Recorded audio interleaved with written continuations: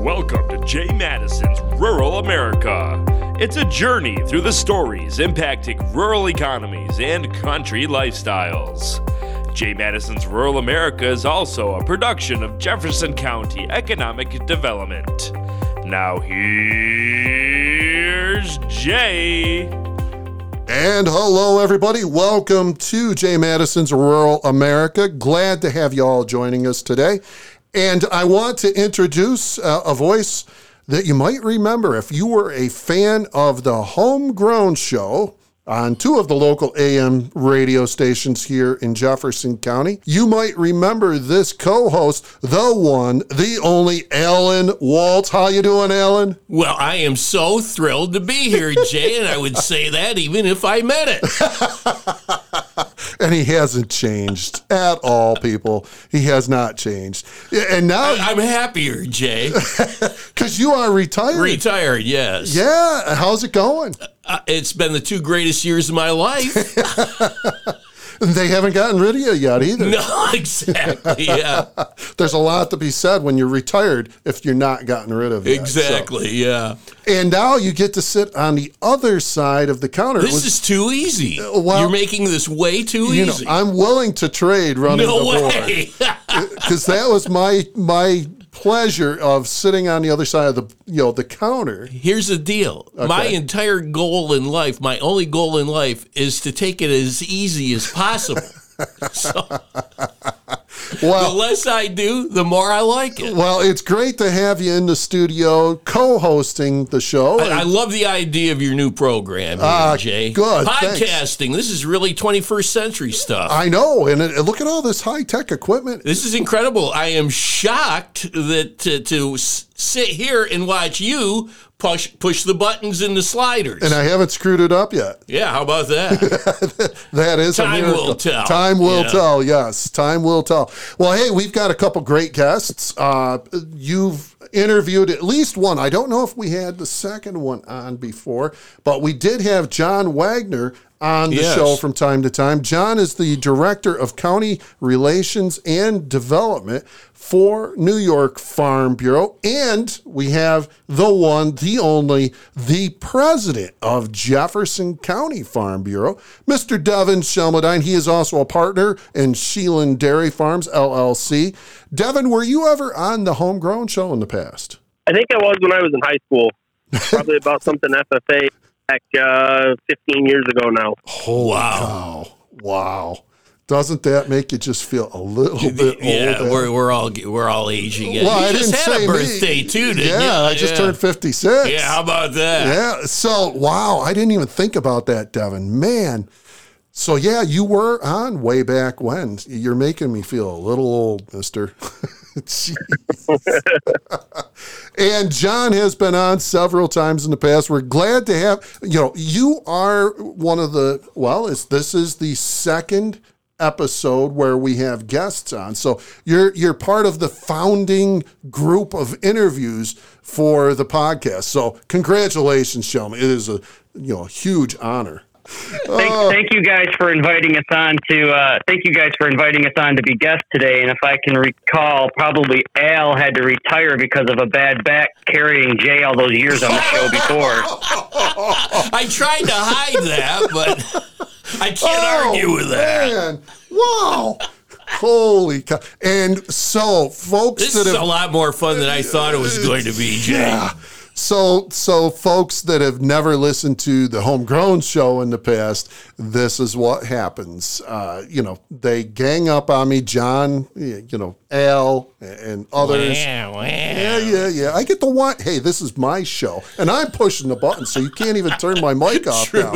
He used to do that, by the way. Well, anyways, guys, sorry for all the side chatter there. Well, not sorry, but bear with us. We're about to get into the subject matter at hand. So anyways, Devon and John, great to have you guys on the show with us today. And we have a very important topic to talk about, and that is the proposed change in the overtime threshold for farm workers. This is something that started, it's been a conversation for a long time here in New York State. But what was it, 2 years ago, John, that they actually imposed the first overtime threshold on ag farm workers? Well, yeah, just a little history. So back in 2019, the New York State Legislature passed the Farm Laborers Fair Labor Practices Act, signed into law by the governor in July of that year of 2019. And so from there on, we've moved forward. Part of the bill was to create the wage board. The Department of Labor gave the wage board an opportunity to come back and meet periodically to entertain the idea of lowering the threshold from the current 60 hours of work before overtime kicked in to some number below that. And so we've had wage board hearings over the last couple of years now, and now we're presented with a wage board decision here at the end of January. With that first implementation of 60 hours, did we see an impact to agriculture from that? I would think I might defer to Devon to ask how his farm operated under that threshold. But, what we've seen, we haven't seen a very significant impact, I don't believe. I think a lot of our farmers have adjusted. Most entities really weren't working their employees that many hours over the 60-hour threshold, so it wasn't a major adjustment to businesses. I would defer to Devon. So yeah, I would agree with John that, by and large, in most agricultural businesses, the 60 wasn't a huge impact. There's lots of other costs involved with labor that have gone up as well. But we, on our farm, we did pay some overtime. We do have some guys that like to work 75 to 80 hours a week. And so some of those guys have been getting a significant amount of overtime here for the last year. We've worked through it. We've dealt with it, and it's been okay. But it's definitely going to be challenging as we move forward with ratcheting that number down potentially. Devon, Shelmidine, if I might, my experience is that the workers on your farm want to work, those extra hours, the 60, 70 hours a week in the seasons where you really need them, planting and harvest season. Is that the case? Oh, absolutely. I mean, everybody, when we get into these conversations, it's really hard because if somebody doesn't want to work something that you're asking them to work, they're just not going to show up. It's not like we force them. It's not like we drag them to work. There's no way for us to do that. People are working in these jobs the hours they are because they choose to work them and they want to work them. So the expectation is... And I think I would just add... Go ahead. No, Jay. I was just going to chime in, Jeff. I think I would add, if you look at certain segments and sectors of the New York agricultural industry, our fruits and vegetables industry in New York, many of our farms there are employing H-2A visa workers. And those workers want to come to New York. They want to work as much as possible because the season is so short. The amount of time for them to make the money they'd like to make and take it back to their home countries and support their families. So again, that's one of the things we've been discussing as an organization is that those workers will potentially be hurt by this change. That was my next question is, with the changes in the overtime threshold, are we potentially going to lose some of those workers? I think John already alluded to that a little bit, and I think he's absolutely right. I think there is definitely a potential we'll lose those workers. I think that a lot of them are here to work, and that's what they want to do. And if they can't work, then they're going to go in New York State. They're going to go somewhere else where they can work. They're, especially the H-2A workers. That's why they came here, is to work and make money, and they don't care about the social life and all of that other stuff that a lot of this legislation is aimed to do. They want to work, and that's what they're here for. Al, if you'll remember, over the time we were doing the Homegrown show, minimum wage increases were a big topic. Right. And what is the minimum wage at right now for farm workers, John? Well, the New York State minimum wage for upstate New York, which is most of the counties we'd be discussing, I do believe just hit $13.20 as of January 1. That is correct. The H-2A visa minimum wage, I do believe is up over $15.65, if I'm correct. That's set by the federal government. But obviously, Devon will tell you right now, the job market is very tight. For our farms to attract quality employees, they're having to jump up above that minimum $13.20. In many cases, you hear farmers talking about $15, $16, $17 an hour right now as starting wages on a lot of our farms. Yeah, John's absolutely right with that. I don't think we may have one or two part-time employees that are at minimum wage, but most everybody on our farm is around the 15 and on up from there. $1 an hour, dollars per hour. On our average, the employees that do our milking on our dairy farm last year were paid on average over $53,000 each for the year. This is incredible. And I think one thing too, I was just going to say one thing that I think everybody who's listening to the show may need to understand as well. What Devon's talking about probably doesn't include the fact that most of our farms provide housing, provide some other benefits in nature. If you have H-2A workers, you have to provide housing. That's a federal requirement. So those wages that Devon are talking about, you can add in some additional housing benefits, some other benefits. They're pretty attractive job positions. And, when we look at moving to 40 hours, ratcheting down over the next 10 years, that could be a significant financial hit for some of those employees. Well, what blows me away is how not only are these overtime regulations impacting our farmers, what about this unbelievable rate of inflation that's going on right now, impacting our farmers as well as everyone? That's a double whammy. Well, I think, again, I would defer to Devon to have some discussion on this, but I would say you're already hearing about potential fertilizer prices for next spring, diesel fuel prices, input prices, supply prices for our farmers. Hit that with some of these potential increases in payroll.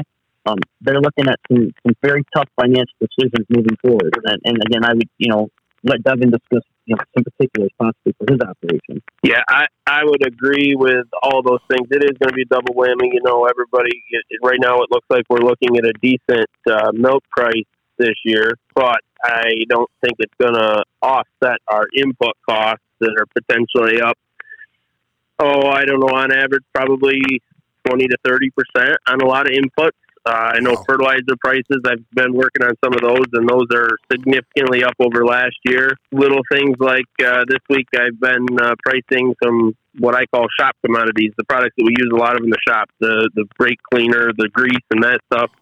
And most of that stuff is up 30 to 50 cents per tube or can this year, where it was, $4.50 last year. It's $5 a can this year. People haven't even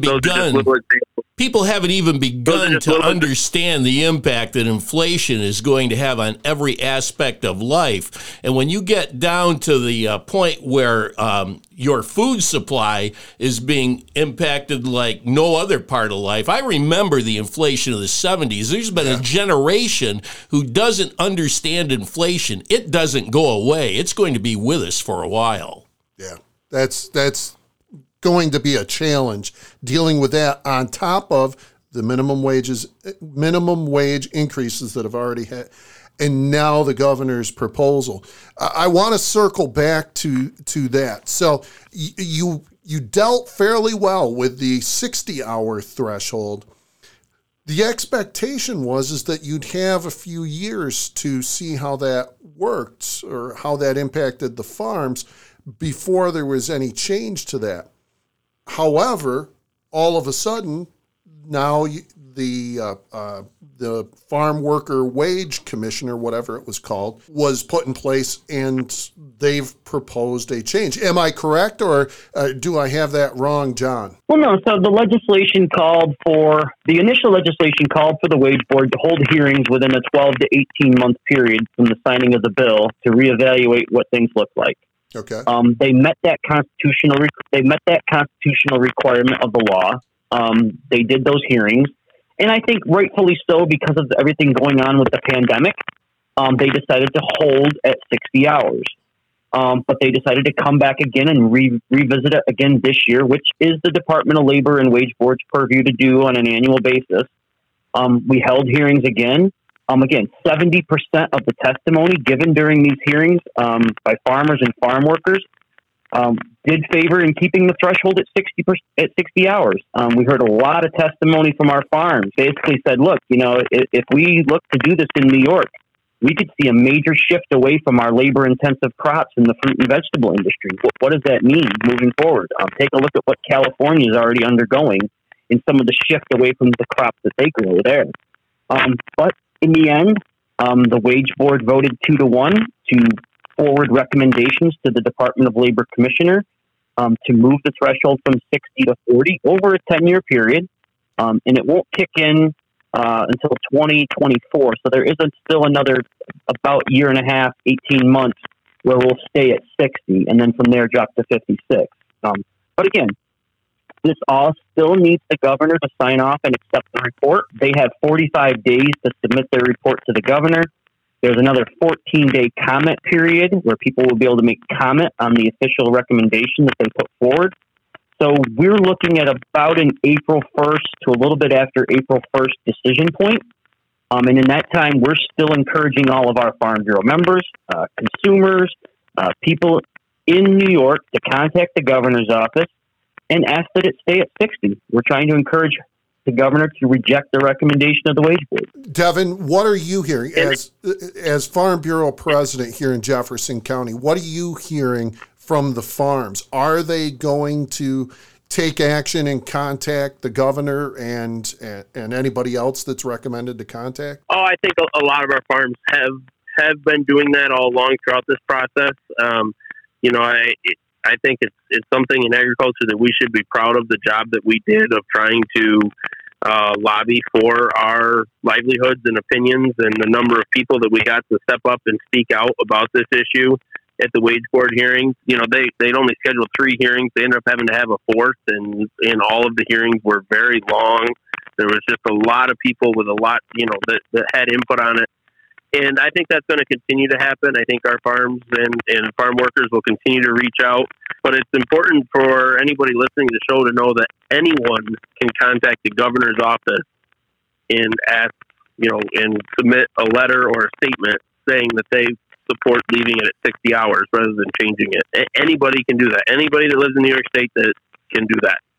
And that would help the agriculture industry. And who should they contact? I would just let them know.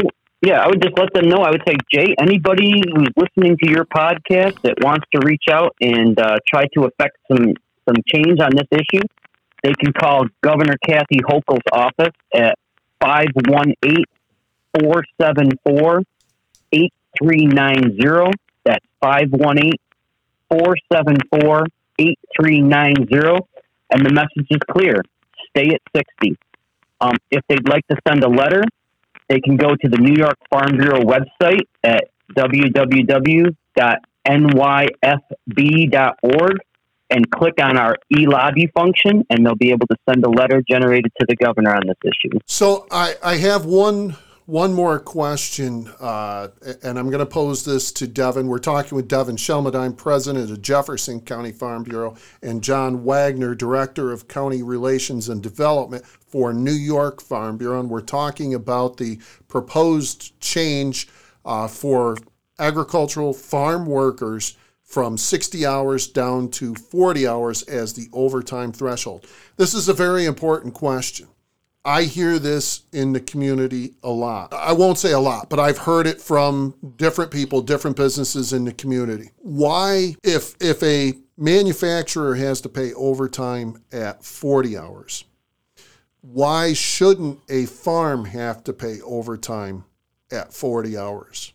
What's the difference? Well, I think there's some pretty simple answers to that. The first one is that the weather dictates a lot of what we do, especially in our growing seasons. And when the weather cooperates and the crops are mature and right at the right stage, we have to harvest. And sometimes that window is very short, so it means long hours. It may have rained all last week, and this week there's hay to cut, so you worked a lot this week and you didn't work as much last week. The second thing that I would say from the dairy side of things is that animals need to be milked, fed, and cared for 24 hours a day, 7 days a week, regardless of weather, somebody being sick, all of those things. So So we have to take care of our animals, and sometimes that requires extra hours to make sure that everything can get done. Devon, can you raise the price of your milk that you make to cover those additional costs? That would be the third thing that I would have gone to, or another thing that I would have mentioned about all of this is no, we can't. We are price takers, not price makers. Milk is sold on the Chicago Board of Trade and set that way, and we don't get to change our prices based on that. And we're competing not only nationally but worldwide in a dairy market. So these changes, is putting New York at a disadvantage because Pennsylvania, right next door, and New Jersey, when you get down by New York City, they don't have the same laws right now. So they can make product cheaper and ship it into New York City than we can in New York State because they don't have to pay the same for the labor that we do. Not in milk isn't a fair up that making product cheaper because milk price is set. But for other products, they do get to change their price to some, and that that contributes to their cost. Well, I was just going to ask Al. Al, if during your years of working for radio stations, if costs went up, how'd the station handle that? Well, like any other business or most businesses in the world, you have to, the market pressures dictate how your business operates. And if all of a sudden your profit is disappearing, well, employees are going to disappear. You can't do that farming. Right. And you try to sell more advertising, of course, as well. Yeah. And with agriculture, raise the price of said advertising. Right. Right. There's ways that private businesses can handle that. In agriculture, especially commodity crop production, such as making milk on a dairy farm, you don't have that choice. You don't have that choice of raising the price of your product. And that's the problem with this state mandated expense is how do the dairy farms absorb that? That's what doesn't make sense. And not just dairy farms. We're talking about fruit and vegetables as well. But it's just anything you eat, yeah. It's very frustrating to see this happen. And Devon, you said, I think it was you that said that 70% of the people that testified in front of this commission testified against lowering the overtime threshold. Is that correct? That is correct. John said it first, but I think I repeated it. But yes, that is correct. That's the information that I've been given is that over 70% of the testimony that the wage board heard was in favor of keeping the current 60-hour limit. And with that 70%, was it just farm owners or was it farm workers? That 70% was of all testimony. The wage board, the hearings that I listened to, there were many farm workers that spoke in favor of keeping it at 60. There were more farm workers that spoke in favor of keeping it at 60 than that spoke in favor of changing it. I think that's a pretty powerful message. No doubt. I'm curious, gentlemen, how do you find the Hochul administration to work with? Is the governor sympathetic to the plight of the farmers in New York?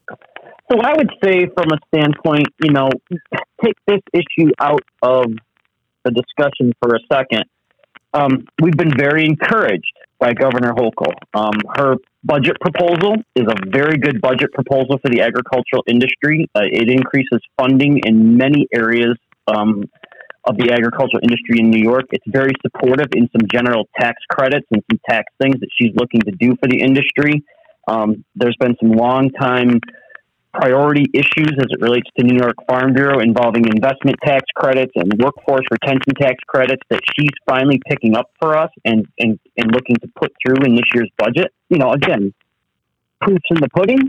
Let's see what happens. Let's see what happens on this issue. Let's see what happens on some other regulatory issues that we're looking at moving forward and watching. But so far, we've been encouraged. The dialogue that she's willing to share with us, opportunities that we're able to have discussions with her and her leadership, things we didn't have in previous administrations. So John answers that question much more politically correct than I do because, yes, what John's saying is true and good and all of that, but this issue is a big enough issue that it's pretty hard to overlook it.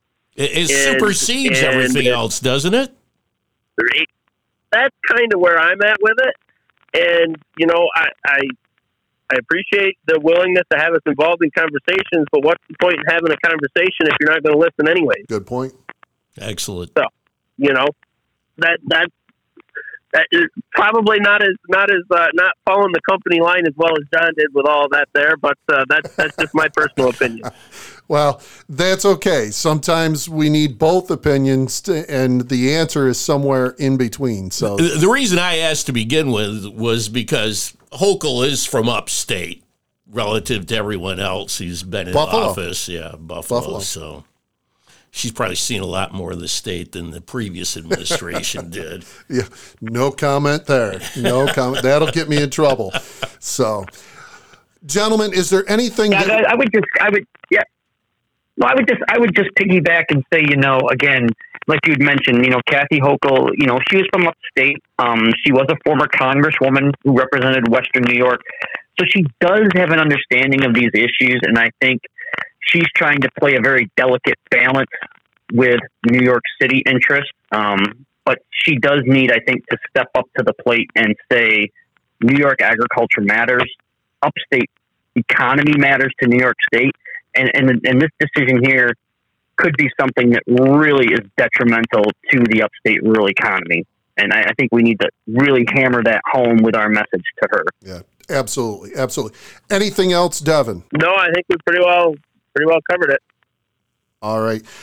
John, thank you very much. John's the Director of County Relations and Development for New York Farm Bureau, John Wagner. And Devon Shelmidine, thank you very much, sir. President of Jefferson County Farm Bureau, partner at Sheland Dairy Farms LLC down there in Ellisburg, New York. Al Walts, it's great to have you back at the microphone, my friend. It's been a pleasure, Jay. And I'll look forward to getting you back here in the studio. If you're lucky. I'll be back. I'll put in my reservations. And folks, just want to say thank you to all of you. Remember, if you are concerned about agriculture and especially concerned about this decision to lower the overtime threshold to 40 hours, feel free, as Farm Bureau is asking you to do, to call Governor Hochul's office directly. The phone number, again, is 518-474-8390. That's 518-474-8390. And say to Governor Hochul, do not change the overtime threshold down to 40 hours. So that's very important. Keep it at 60. Keep it at 60. And folks, thank you very much for joining us on Jay Matteson's Rural America. I'm your host, Jay Matteson, and I hope to have you join us next time for another episode of our podcast. All right, have a great day, folks. We'll talk to you next time. Thank you for tuning in to Jay Matteson's Rural America. Make sure to join us weekly. If you have any questions about the show, call Jay at 315-782-5865. For more information, visit www.agricultureevents.com or jcida.com. Until next time, thanks for tuning in to Jay Matteson's Rural America.